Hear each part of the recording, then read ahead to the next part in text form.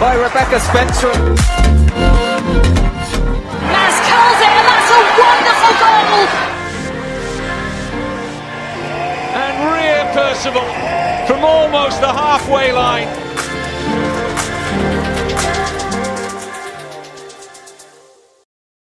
Welcome back to N17 Women, the only podcast exclusively devoted to covering Tottenham Hotspur women. I'm Caroline, and I'm here with my co-host, Abby, Rachel, and Sean. How are y'all doing today? Getting back into the world after a week off is never fun, and then a dash to Liverpool for a 15-hour day was fun yesterday, and last minute, well, we'll talk about that. But yeah, you know, reintegrating myself into the world a little, I think. Yeah, I feel that. You know those instruments that like you swing around and they make like this sort of like raspy clicking noise? That's what my voice sounded like when I woke up today.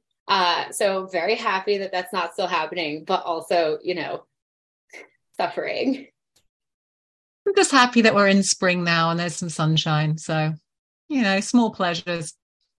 Yeah, there's some positive things to take out of the season. Well, we talked last week about how a lot of the same issues that we saw under Rhian Skinner are still playing out under Vicky Jepson's interim management. And I think that this latest loss against Everton just served as further confirmation. So we're going to get into all of it today, talk about some of the persistent errors in defense, the perplexing substitutions.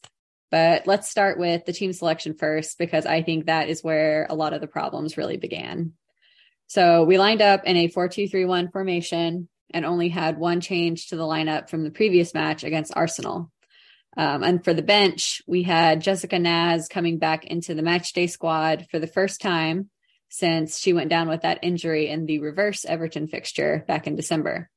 And as a result, Chioma Ubagagu was dropped from the squad. So for our starting 11, Becky Spencer got her first start in goal since mid-December, which was actually in that same game against Everton at Brisbane Road when Jess had her injury and we lost 0-3. The back four was unchanged from the previous game. So we had Karis Harrop, Molly Bartrip, Amy Turner, and Ash Neville as our defensive line. Angra James and Evelina Simonen retained their spots in the midfield as well.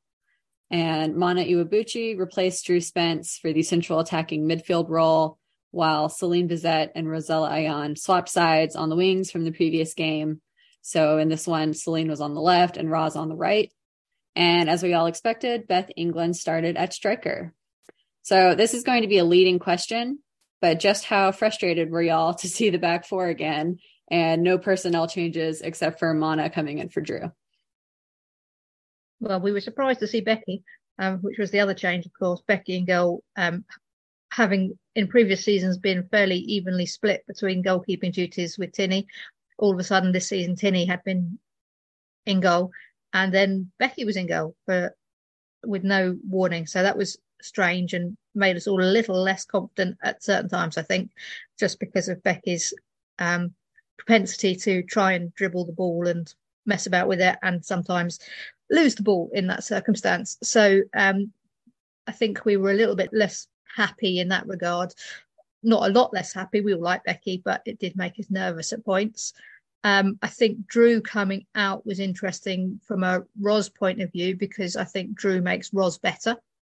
And I do think we saw in that game actually later on that Ros was not as good as she had been in the last couple of games.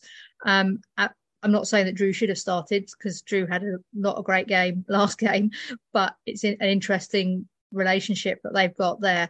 And I think that does have a bearing on how they're playing.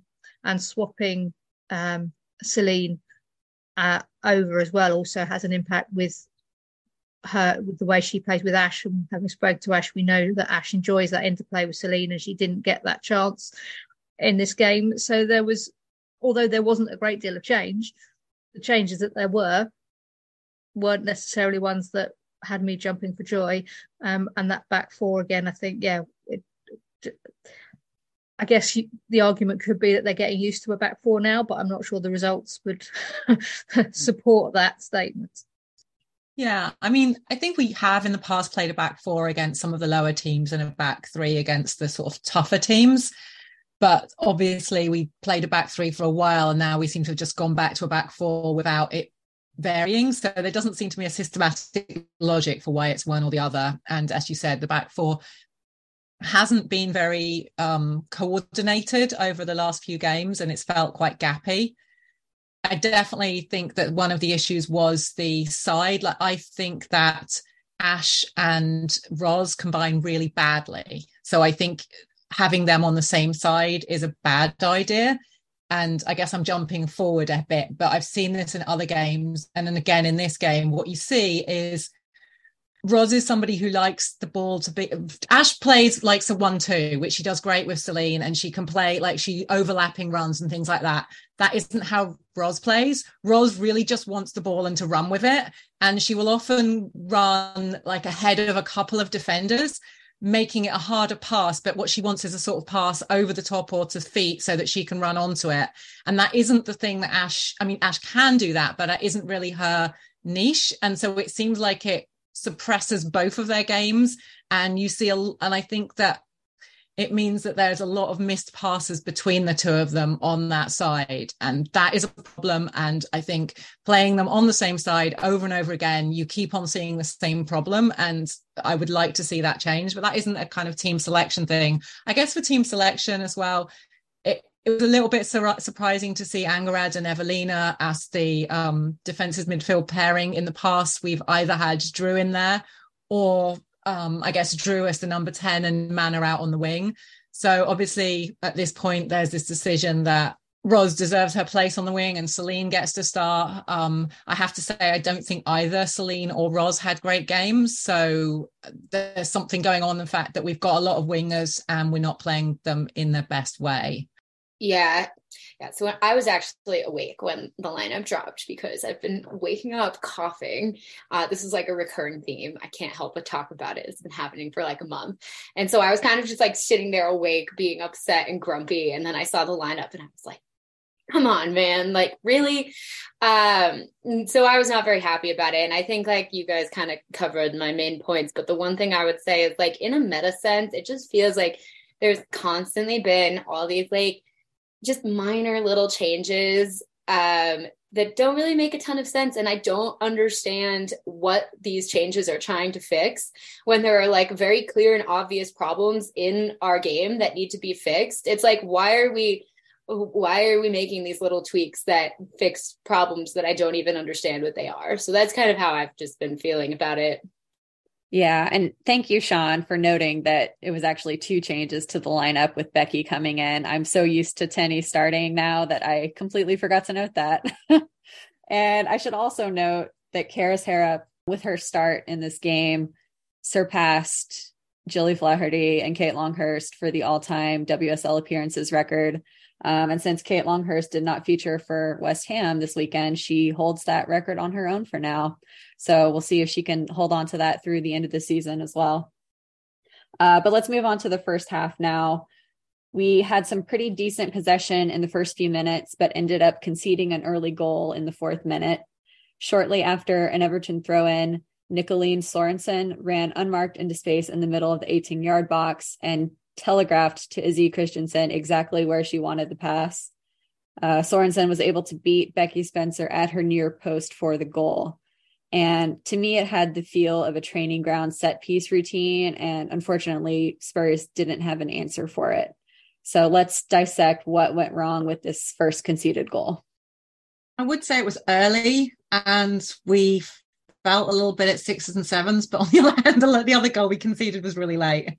But it did feel like the team wasn't in a rhythm yet. And there was a lot of things that went wrong. I think some of it was the communication between Evelina, Celine and Molly, who were the 3 players who were sort of guarding, I guess, like the right-hand side of the box is the only way I can describe it probably. So you had Evelina was essentially left with 2 players. And as she was going after one, Celine didn't bother coming back for the other.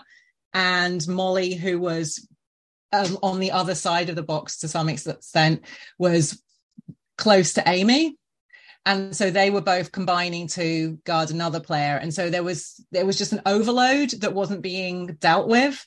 and there wasn't enough communication at that point.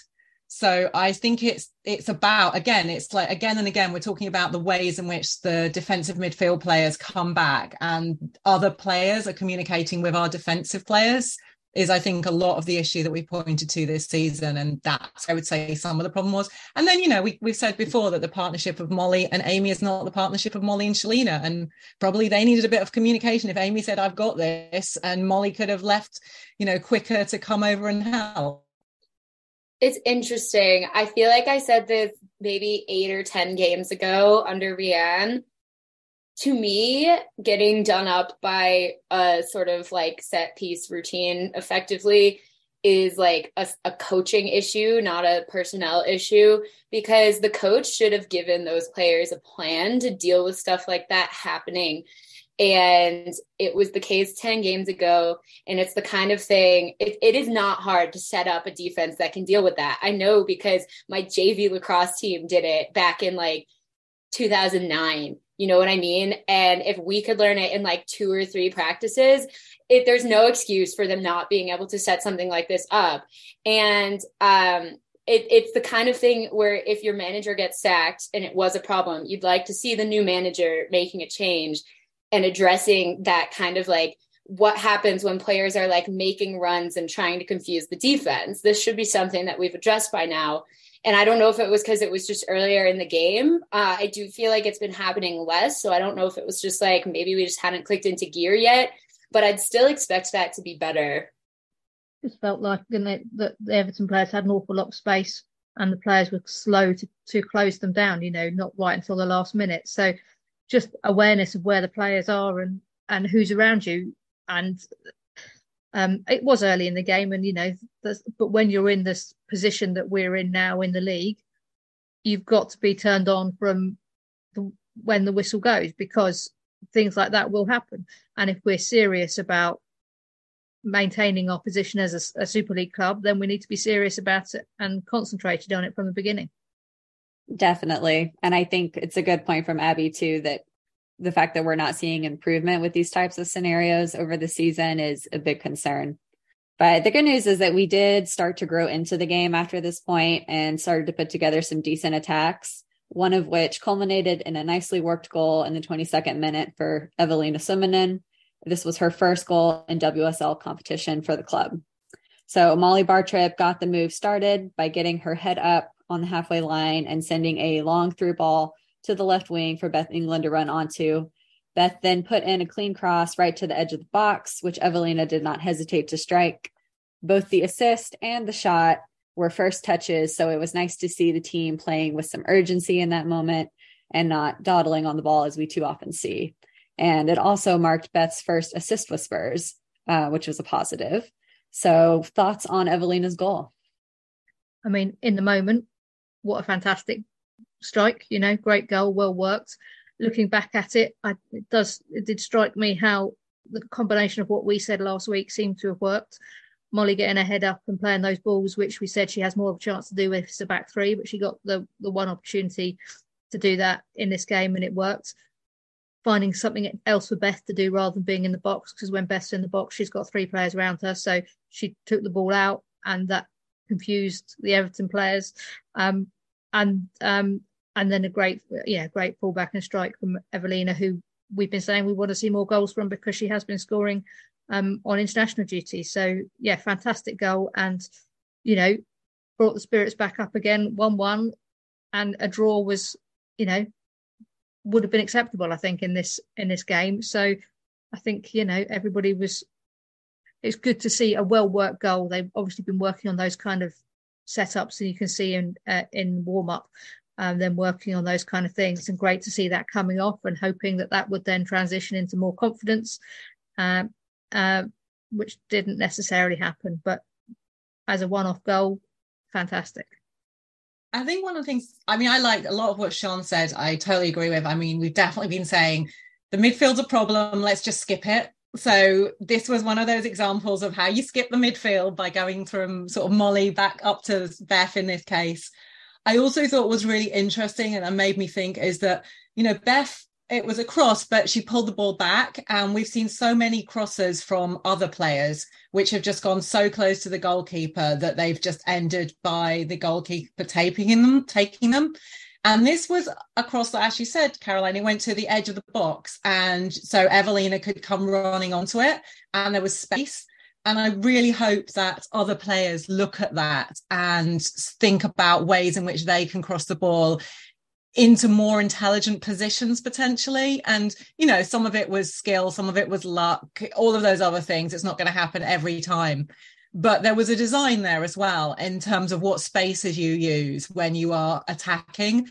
And I thought that showed a big improvement on what we were seeing. And we saw some bad crosses from Spurs at other points in the game. And so this shows you, if you're thinking about where to cross the ball, you can do something much better. And obviously Evelina, fantastic. She did have there weren't a lot of players who had a great game. I think Evelina had a good game, not just in terms of scoring, creating opportunities and pushing the ball forward at various points, but also was tackling and doing her job defensively.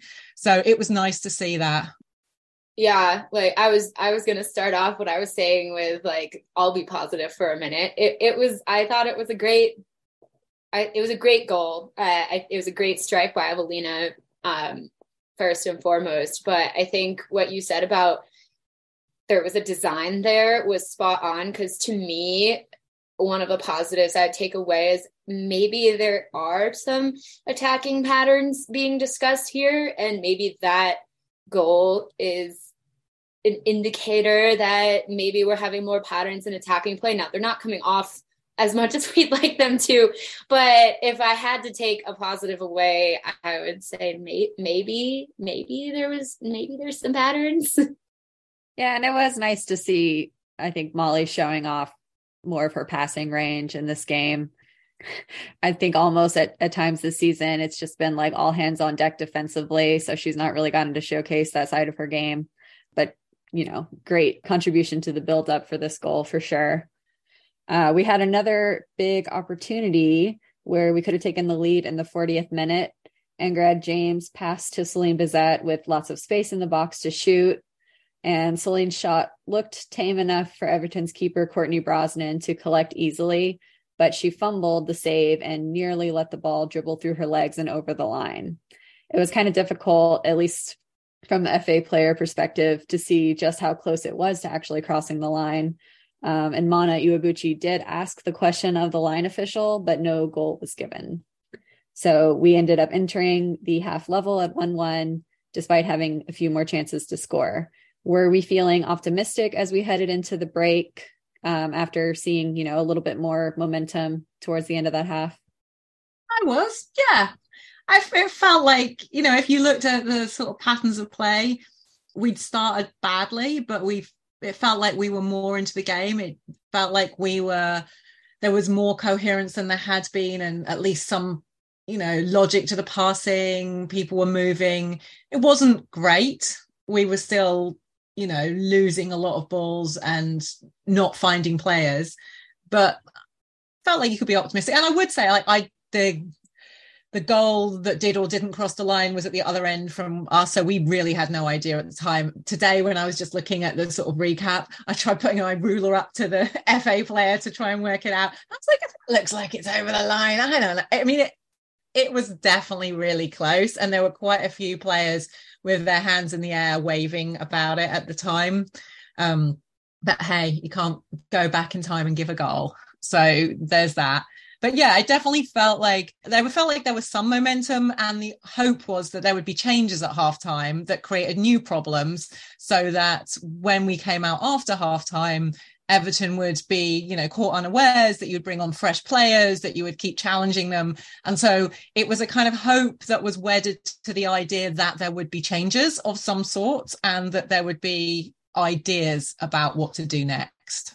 I mean, like I said, from the perspective of end result, I would have been happy with a draw. So getting back into it and being level was good news from my perspective. I thought the teams were fairly even in terms of play. So it seems, you know, it didn't seem unlikely that we would continue in that fashion.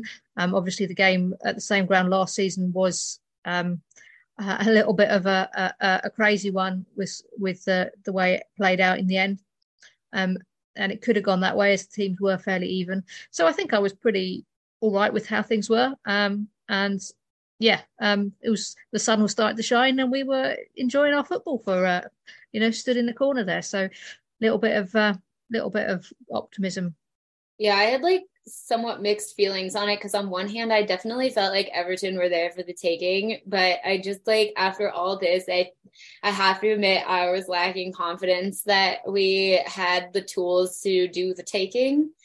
Well, whereas there were signs of life in most of that first half, I personally thought that the second half was very low on action, particularly until some of the later substitutions. But it could have just been that it was a very early kickoff for me and I was struggling to focus at times. But it was hard not to feel disappointed that we couldn't carry that momentum from the first half into the second. We didn't have any subs at halftime, but Drew came on for Mana in the 53rd minute. Did y'all think that her coming in for Mana had an effect on our control of the game? Because I kind of felt like we did.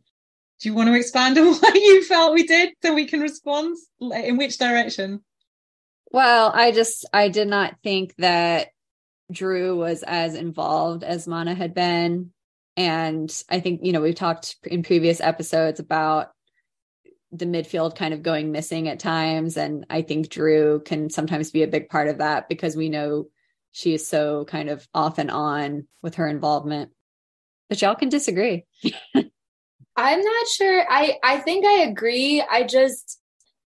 It's hard for me to put my finger on exactly what changed because I felt like there was just so little happening in that half in general that it's not that I don't agree. I think I do. It's hard for me to make a concrete judgment one way or the other because I was just like, that meme that's like poke Spurs with a stick, do something like that. That was kind of me in that half. Well, and it could have been that it wasn't so much Drew's presence, just like the entire team kind of taking their foot off the brake. Like, I get that.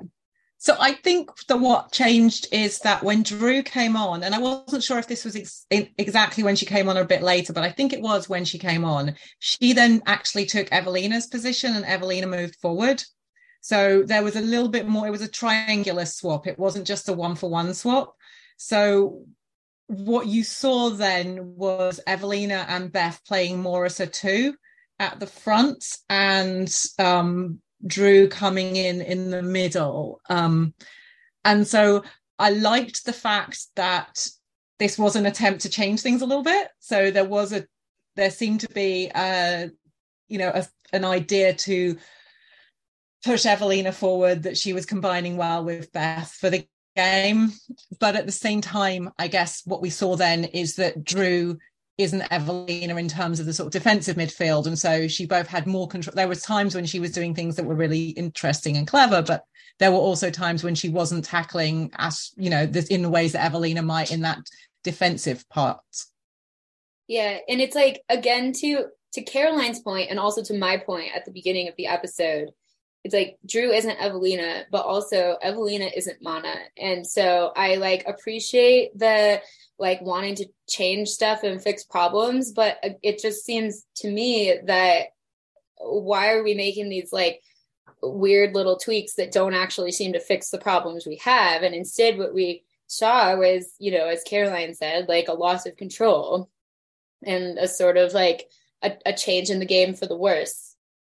And it does usually, when you've got certain people on the bench, that you would push Evelina forward, really. I mean, you've got Kit sat there on the bench who's had hardly any time since she came back.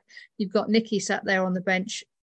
So whatever your option in terms of goal scoring, you would think that one of those two would be more likely to get you a result in front of goal than Evelina, and would then not lose you what moving Evelina out of that defensive position does. I love Evelina and I think she's great and I love to see her scoring goals, but that is not her biggest thing for us. Her biggest thing for us is that defensive role that she can play with a little bit of additional pushing forward. And I think when you've got Kit particularly, but also Nikki sat on the bench, there are other options for a goal scoring opportunity that are more likely to result in the desired outcome. I guess Vicky saw Evelina score a goal and was like, okay, we're chucking you up there now. Do it again. I guess on the upside, I do think, we were saying that it's a problem having just Beth as the sole striker, and to the extent that this is trying to remedy that and take the sort of attention away from her or draw on that, create new spaces. I'm not against the idea of having two up front. I think that is a logical change, and to the extent that you're not going to change all of your players at once, I guess it's like, who do you take off? I don't think Mana was very involved in this game. There was a lot of players who were not massively involved. So on the one hand, yes, in principle, Mana has much more power to sort of control the game, but that wasn't happening immensely in this game. And she didn't have a lot of touches and she wasn't one of those games where you saw her sort of pulling the strings. Right. Well, we did see a pretty explicitly attacking substitution next. We finally got to see Jess Naz make her return from injury, and she subbed in for Celine in the 77th minute. I felt like she was a sight for sore eyes and had some really bright moments, including drawing a foul on the edge of the box that should have been called as a free kick for Spurs, but was somehow given to Everton instead. So we can probably all agree that it was great to see Jess back out there on the pitch after such a long injury spell. But my question is Celine the player that you would have had her replace in that moment? I mean, yes, and I think Celine didn't have a great game either. There was a lot of time when she was hardly having an impact. So she did have that shot. But, a lot of I think our wingers were having a bad game, like both her and Ros. So my yes and is I would have replaced Celine, but I would also have replaced Ros. And I don't know what I would have done exactly in terms of patterns, and we did later replace Ros right at the last minute. But I don't think, and I know that, Celine has a lot of talents, but again, it didn't feel like she was being integrated into the team in a way that exploited them. And partly maybe if we'd have swapped her side, so she was playing with Ash, that would have been better. But on the side that she was playing, I don't think she was at her strongest. And so I didn't object to that as a substitution. I just would have liked also to have seen Ros come off, because she was also perhaps even more. I think what the issue was, Celine wasn't getting much of the ball. Ros was getting quite a lot of the ball, and what she was doing with it wasn't great. And so there were two different kinds of problems going on. And I also, Jess came on and she had moments, but there were also times when she looked like she was too easily pushed off the ball. And so it's thinking through, I don't think our wings were working very well. And if that's where we're relying on our attack, we need to think it again.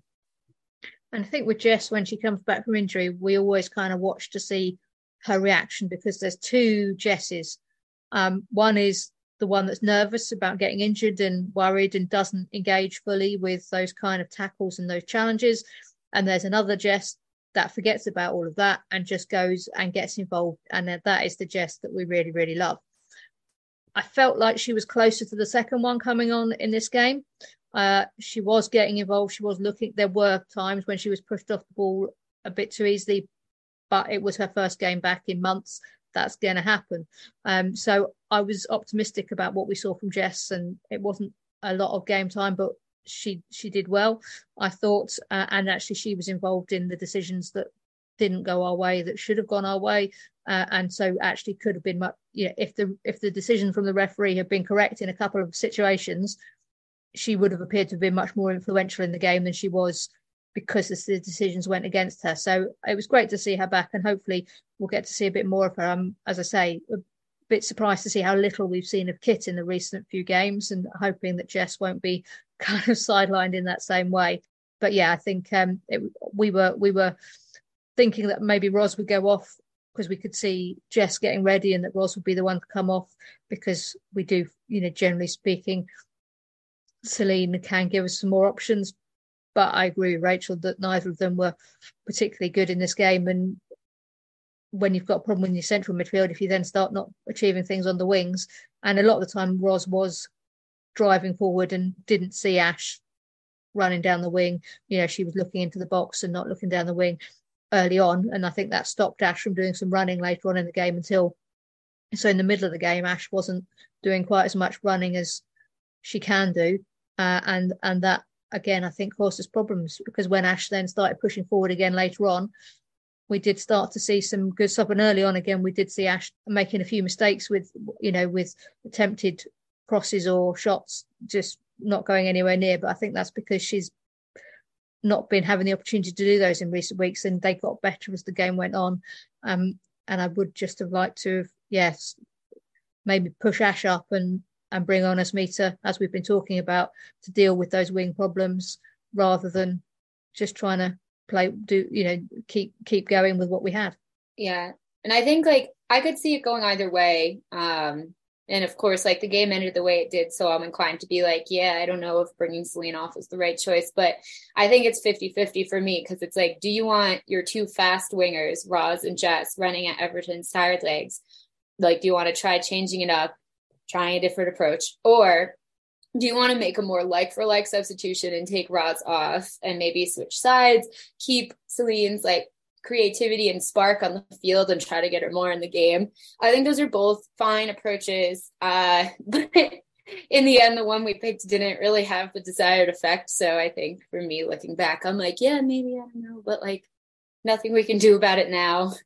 Yeah. And for me, just Roz was just so far off, I think, the quality that we had seen in some of the more recent games. So she just would have been my first choice to leave the game. Regardless of Celine, who, I think at least was taking her shots and getting some opportunities going. But like Sean alluded to, we did have other options on the bench, like Nicola Karczewska, like Kit Graham, and Nikki ended up only coming in the 89th minute. So she was basically just there for stoppage time. So are we still concerned about this relative lack of minutes for our younger players, like Nikki and like Asmita?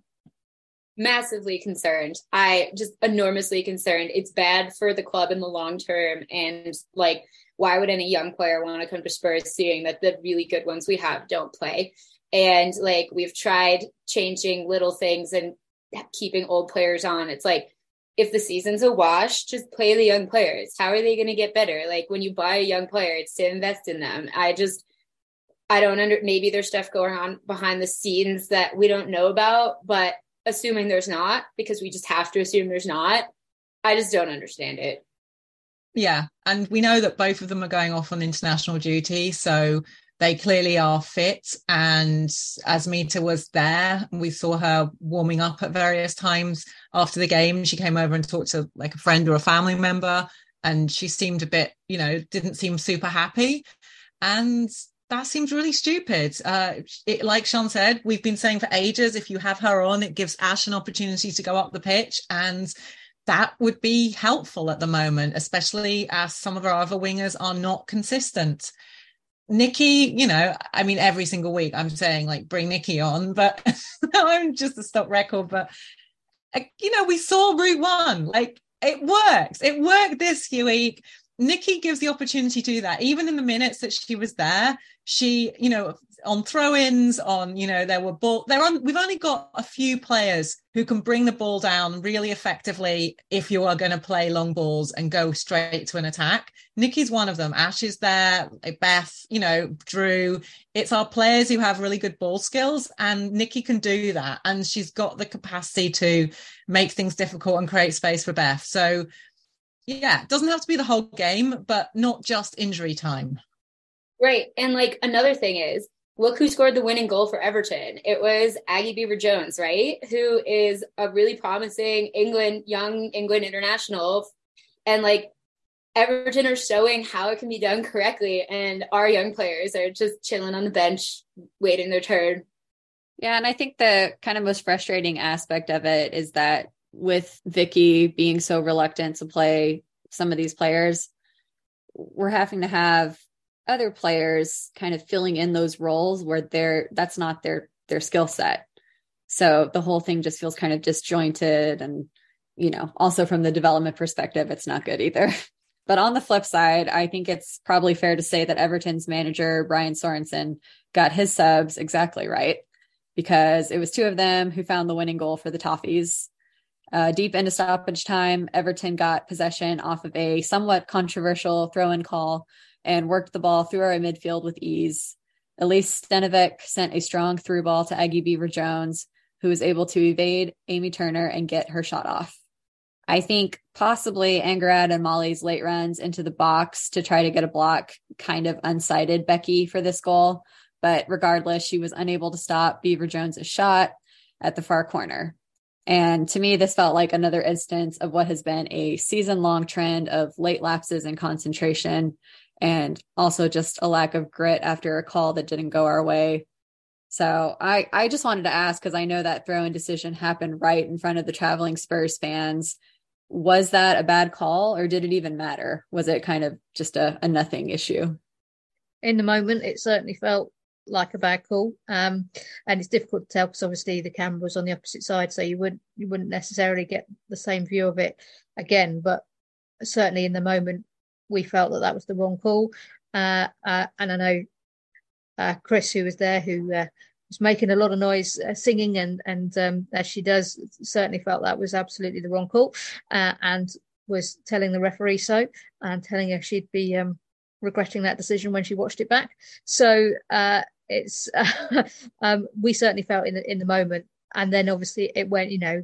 It was that change of possession right down by the Everton goal where we were stood, and then from that straight away up and into the goal. So it really did feel like it was kind of pivotal at that point. And certainly when Ash came over to talk to us at the end, that she was, not happy about that and the foul decision as well, but not happy about those decisions going against us. And it does seem to be this season we cannot catch a break. I mean, the funny thing was that it felt like we've done this a lot, but we actually haven't.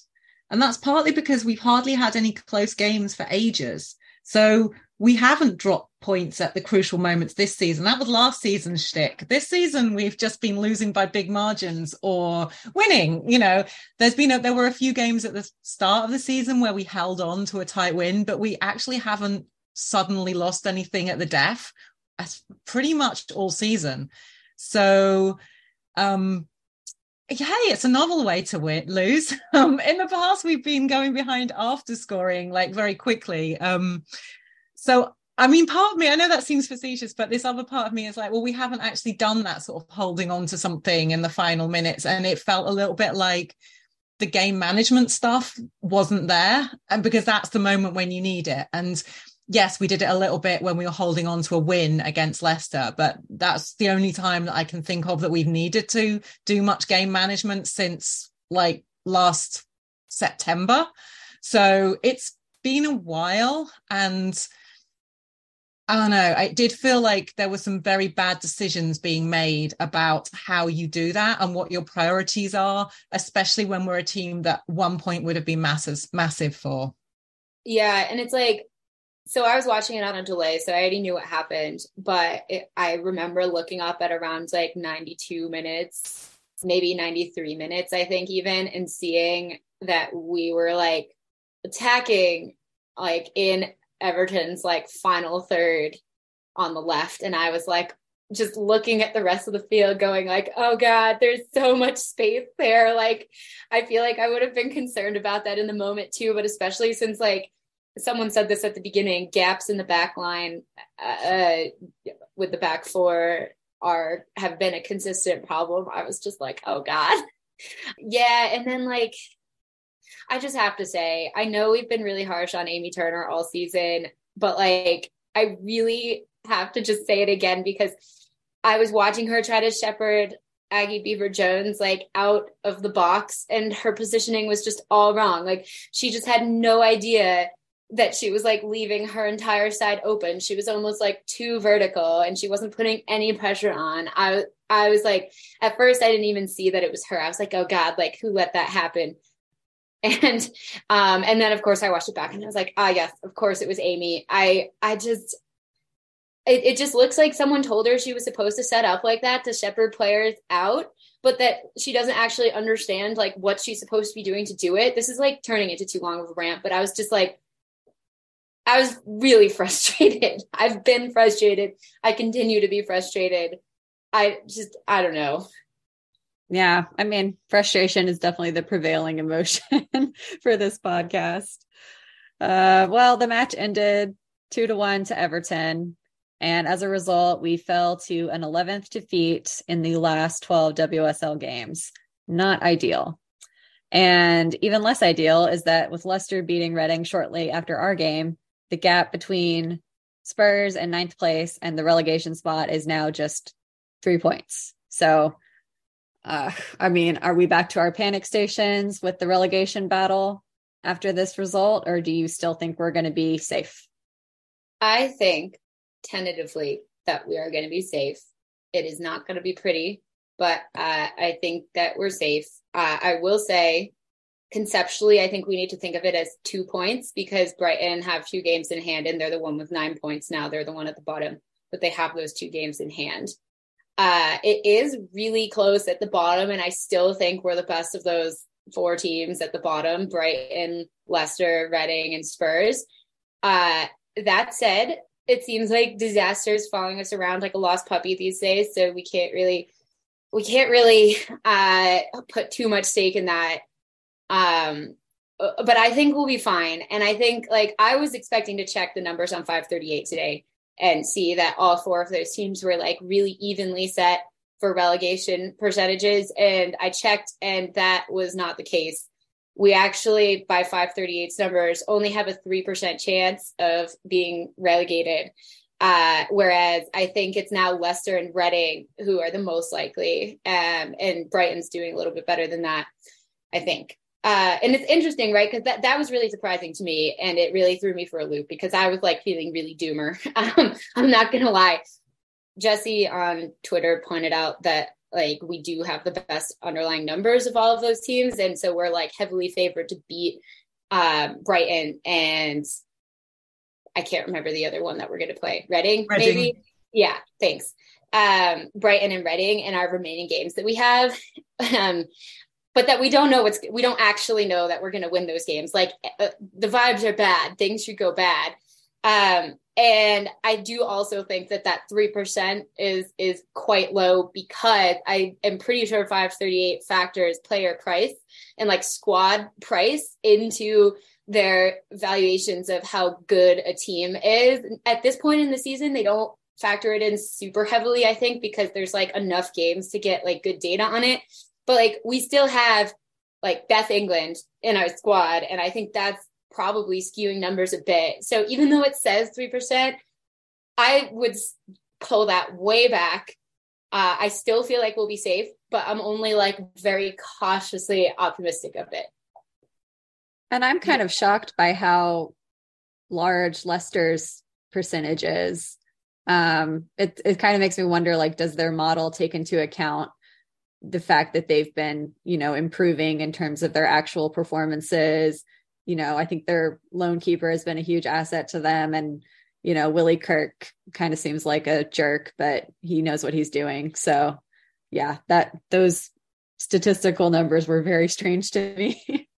I think some of it is just, like some of it is that if you're going to give Brighton those 2 games, Brighton have also been improving. Reading have got odd points. I mean, in a way, our recent form is the worst probably of all of them. And so it's, and we're playing a lot of the same teams. A lot of these teams are playing each other as well. So we're playing Brighton and Leicester, but they're all playing each other as well. So it feels to me more like a 20% chance at the moment. If I was going to estimate it, definitely too much to feel confident. And yeah, there are too few games in which we have to get points to feel very confident, because it feels like a lot of it's going to come down to those games. So it does mean that the games against Reading, and especially now the game against Brighton, which has been scheduled at the Tottenham Hotspur Stadium, is going to be absolutely massive. I mean, I think we were all relying on the simple fact that Leicester were just not doing well and Leicester were just not picking up points. And that was true until this weekend. So it felt like it was all right. But that simple fact of Leicester winning that one game has changed it all around again.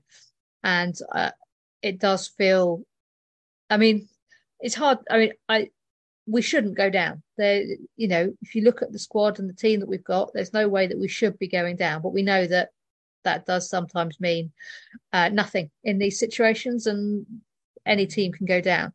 So I'm remaining hopeful, and I don't think we will go down, but we have to look at the reality of the situation. And none of the teams, now that Leicester have picked up some points, none of the teams are consistent in any way, shape, or form. So anything is possible at this point. We've seen that last weekend Brighton went 2 up against Reading, who allegedly can't score, and then Reading came back to draw that game. So nobody is fitting with the form book at all at the moment, I don't think. And it's there for anybody to take. If Spurs can find that way to get some points, then it wouldn't be hard, I don't think, for them to move away. But at the moment, the difficulty is we just don't know how they're going to achieve that. And from the way, a few of them did come over to speak to us after the game, and they just don't know how it is that they're going to start getting those points, because they thought they'd done enough in this game and they hadn't.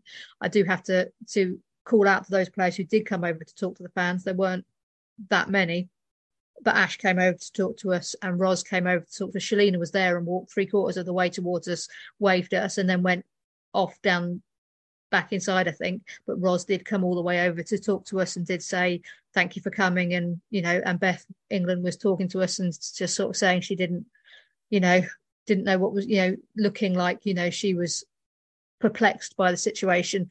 So great, big up to those who did come and talk to us and did thank us for being there after that long journey. But it's anybody's guess now, I think, what's going to happen. Yeah, I'll also note, because I know when I was looking at the table after, yesterday's matches, I saw that Brighton 2 games in hand factor and was like, oh God, this is horrible. But when you actually look at what those games are, they play Everton, which I think is a home game, and then also a home game against Arsenal. They've got Everton twice. They play Everton. Yes. So, I mean, we just saw firsthand how tricky Everton can be, and I don't think they're realistically getting points against Arsenal either. So perhaps those games in hand will not end up being, as big of a factor as I initially feared. I think what we saw was that Everton, the fact that we so nearly got a result of some kind against Everton and we have not been playing well, also suggests that maybe Everton is not the toughest opposition, and they are playing, I think, most of the teams in the relegation fight. I don't know. They're playing mostly, the only relegation fight team they have left is Leicester on the last day. The rest of them are all mid-table or upper. No, I meant Everton's playing everyone. Everton's going to decide. Sorry. I thought you were talking about the opposite. My bad. No, you're right. Brighton's only playing Leicester, but they're playing Liverpool, they're playing Everton, so they're playing some of the teams in that sort of mid-period, in that mid-section that may or may not turn out to be good on the day. And I think you can imagine Brighton, especially if they get buoyed by being in cup competition, getting a lift out of play, and being able to play and get a result against Everton. Yeah, and that is true. But if so suppose that does happen. Suppose Brighton get a few points out of that. I just had to look at Reading's schedule, and Reading have a terrible schedule. Reading have Everton, City, Villa, us, and then Chelsea on the last day. And City and Chelsea may be in a title and Champions League fight at that point. So those are going to be tough fixtures. Villa seems to always bring a game, right? And then we're going to be fighting over relegation. So that is rough. And so at this point, I'm kind of getting where the 3% is coming from, because you have Brighton with all these hard games, and then you have Reading also with these hard games. And it would have to be both of them would have to do crazy things in order to get points out of those. You know what I'm saying? I'm not saying it's not going to happen, because obviously anything can happen. Yeah. Those are some I think you're right about Reading. I think Reading is the one that I've been thinking for a while. They haven't had that significant boost. People keep on saying, because Reading are always fighting and they always get over the hump. And so Reading have been there before. But that seems to be the only argument in favour of Reading, because they haven't been playing that great. Right. In the new year, the only teams they've put up over 1 XG against have been West Ham, who don't have a great defense, and Brighton, who who basically concede like 2 XG to everyone they play. So that is not great news for their attack. I also feel like Reading have been in a decline, gradually. So the Reading of 2 seasons ago is not the Reading of now. The Reading of last season was not quite as good, and the Reading of this season has slipped again. I think they've been a team that have struggled to maintain their position.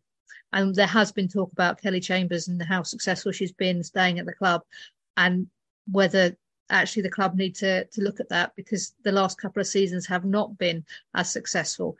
And yeah, with that list of fixtures, I can certainly say that makes me feel a little bit more comfortable. Not that I want, nobody wants anybody to go down, but that is a tough end of season for them. And if they fought back against Brighton, but that's a different kettle of fish to Chelsea and City. And yeah, I mean, I think it seems like they're starting to run out of steam. It's really hard to maintain being that kind of scrappy team that hangs into games and pulls off a result somehow. But I think from the Tottenham perspective, I would just feel better if we had held on to that draw in this game. Like, that would have been a huge point. And hopefully we don't come to regret it. The bad part is that I don't think we're going to pick up too much momentum in our next fixture. We're playing Aston Villa at Brisbane Road, so it is at home. But this game is not going to be until the 23rd because of the upcoming international break. But as far as Villa's form goes, I mean, they've just really been on a tear since November. They've only had 3 losses in the WSL, and all of those came against top 4 teams. So they're getting their business done against the teams that they're supposed to. And their most recent game was a 0-3 home loss to Chelsea. But before we play them, and even after the international break, they also have the FA Cup semifinal against Chelsea that they have to deal with. And, with the international break, you never know what the team's injury situation is going to be heading into the game. So hopefully that does not become a negative factor. How are we feeling about that matchup in general? Yeah, it's not going to be an easy one. I mean, hopefully the good news is 2 weeks in which the likes of Jess Naz, Kit Graham can get more game time. So if Jess does get game time with England, then that's great. Competitive minutes for her will be good. Kit will have some more time on the training ground. The players who aren't going off on international duty get to work with Vicky a little bit more and to play. So, the likelihood is Aston Villa are going to lose to Chelsea in that semi-final. So that will have a bearing. And if they don't, it's going to be a monumental effort for them to beat Chelsea. So they are going to be feeling that. Having said that, you look at the way we played against Aston Villa earlier on in the season, we weren't a million miles off, and I still think that, we do have the capacity to be giving them a match. Whether we have the confidence and the mindset to do that at the moment is the question. And it is going to be a really tough game. And I have a nasty feeling you're right. It's not going to be where we start to build any kind of momentum, but we shouldn't go into it feeling like we can't, because, there are things that, as I say, we didn't look that bad against them earlier on in the season. And yes, they've come on again a little bit since then, but we've got to go into every game fully believing we can get something out of it, because we need to. I mean, we're scoring now.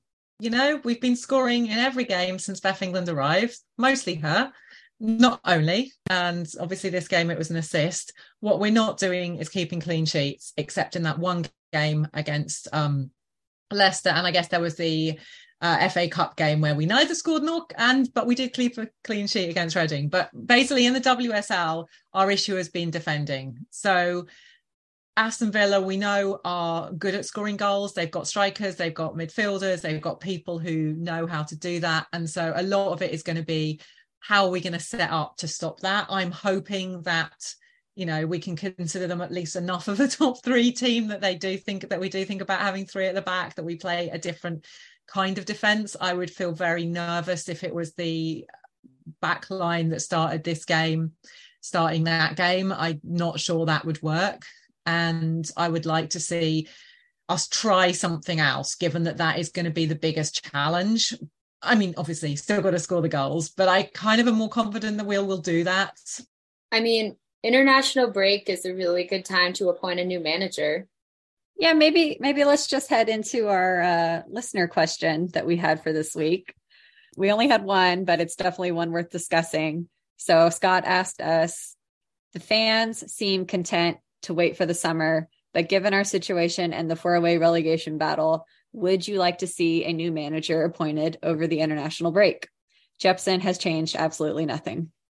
I mean, first of all, I just want to reject the notion that the fans are content to wait until the summer, because I don't think that's really been the case at any point. Content is not the word. No, absolutely not. We haven't been on this pod singing Jeppson's praises, nor has anyone else on Twitter. I think that what's happening is not contentment. It's more like we have no idea who's available that would be good. Additionally, there was sort of like a cautious, like, let's wait and see after the Leicester game, where we were like, maybe. Like, the Leicester game was also bad, even though we won. And so it was immediately clear when things did not get any better against Arsenal, like, nobody was content with this. Like, we do not like it. And I just want to reject the premise of that question. Yeah. So no, what was the actual question in there? Obviously, I'm not happy with what's going on. Well, the question was just, would we like to see a new manager appointed over this international break? But I think you're right. It's not that we're content to leave Jeppson in place. It's more that we're resigned to the fact that it's going to be difficult to get someone in at this point. Because as you said, we don't know who's available. Right. We don't know who's going to want to take the risk of taking on a team that could face relegation and could easily be in the championship next season if things go wrong. And I mean, okay, so I guess my general answer to that question is just like 3 short words. Sure, but who? Yeah, I think that's the key thing, isn't it? Who wants to come into a club with 5 games to go when there is a real chance that they could be playing in the championship next season? You don't want a manager who only wants to come in for 5 games and would then walk away if we got relegated, because nobody wants a manager who's not committed, and that's not going to help anybody. If you've got nothing else at the moment, I think you've got players who've got a manager that they like and have respect for. So that's a starting point. Having somebody who comes in and clearly isn't committed to the team and the club and the journey that we're on would not help. So you have to have a manager who is looking at it from a long-term perspective, and the quality of manager who'd be willing to come in with the prospect of championship football next season is probably less than if there was definitely going to be Super League football next season. But also it comes back to who's available, apart from Hope Powell, who is available to manage the women's team. Realistic options are few and far between. Like we've said before, the American season is just getting going, so nobody from there is going to be looking to move, although there are rumours that Casey Stoney is unhappy in America. But, who knows whether that's just rumours or true, and certainly whether Spurs would be interested, whether Spurs would be an interesting project to her, given her affiliations to 2 other clubs in the Super League. But who is available to come and do it? We don't, it's not a point in the season where you could easily say those managers. There's one manager or a handful of managers that we could just go, yeah, they're going to be right. So we'll wait and see.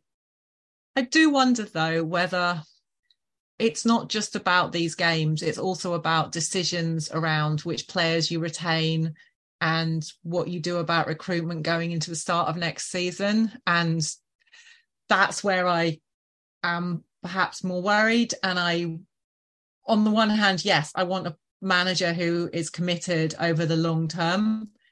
But at the same time, would it be a disaster if we had the manager who comes in and is just committed for 5 games to try and rescue the team, if that gave the team the idea that this was an emergency and there was someone coming in to do that? Because I don't think that players at the moment are looking for long-term commitment. I think they are looking for emergency solutions. And so I don't think somebody coming in at the moment would be massively disruptive. if they specifically came in with the sort of, we're coming in to rebuild, to make sense of what's going on, to support everything at the club, and even potentially to sort of do some of that director of football help to recruit a long-term replacement if they aren't the long-term replacement. Like I'm willing to try other things if there are other things that are possible, and like we're all saying, we have no idea of who these people are or what kind of what the club knows or any of those other things. But I do worry, for example, about how player retention is going to be addressed if the decisions that we see in terms of who starts, who doesn't get minutes, is replicated in how players are prioritized in terms of contract negotiations. And that would make me really disappointed. The contract negotiation thing does worry me because, as we know, there are, as always in the women's game, quite a few players out of contract at the end of the season.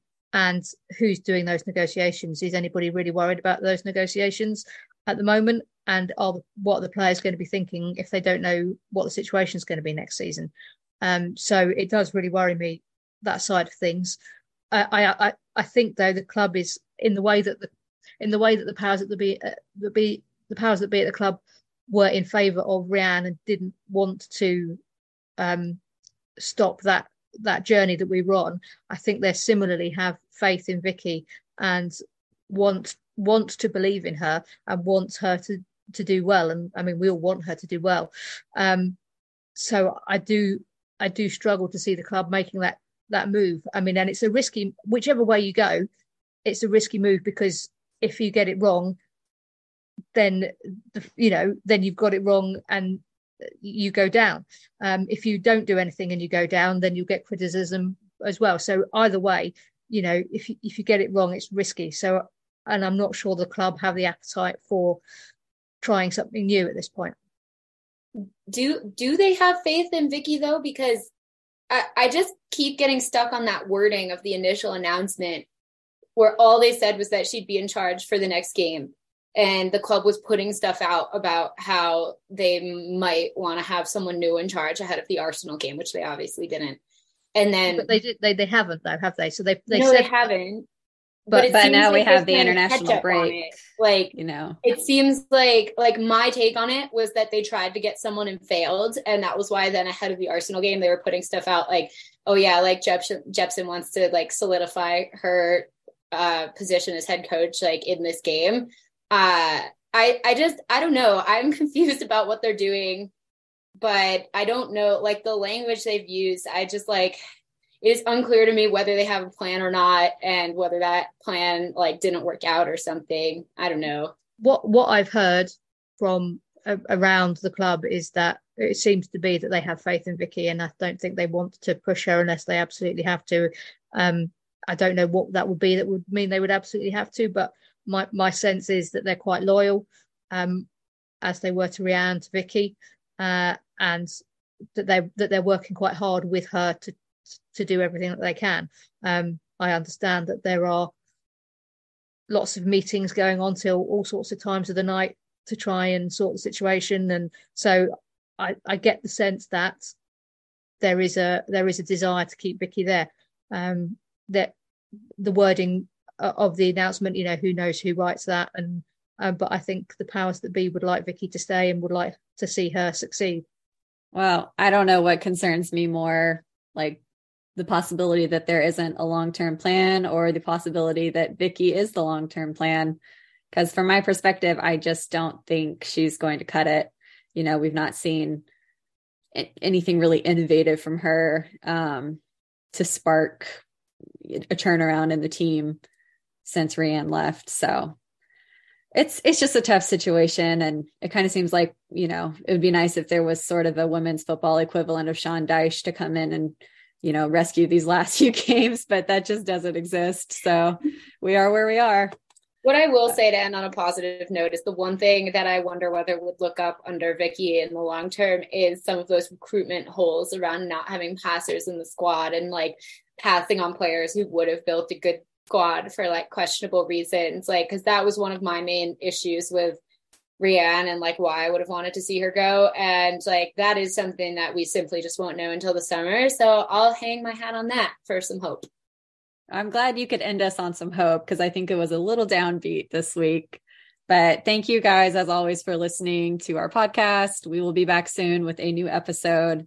And until then, you can follow us on Twitter at N17Women. Come on, you Spurs.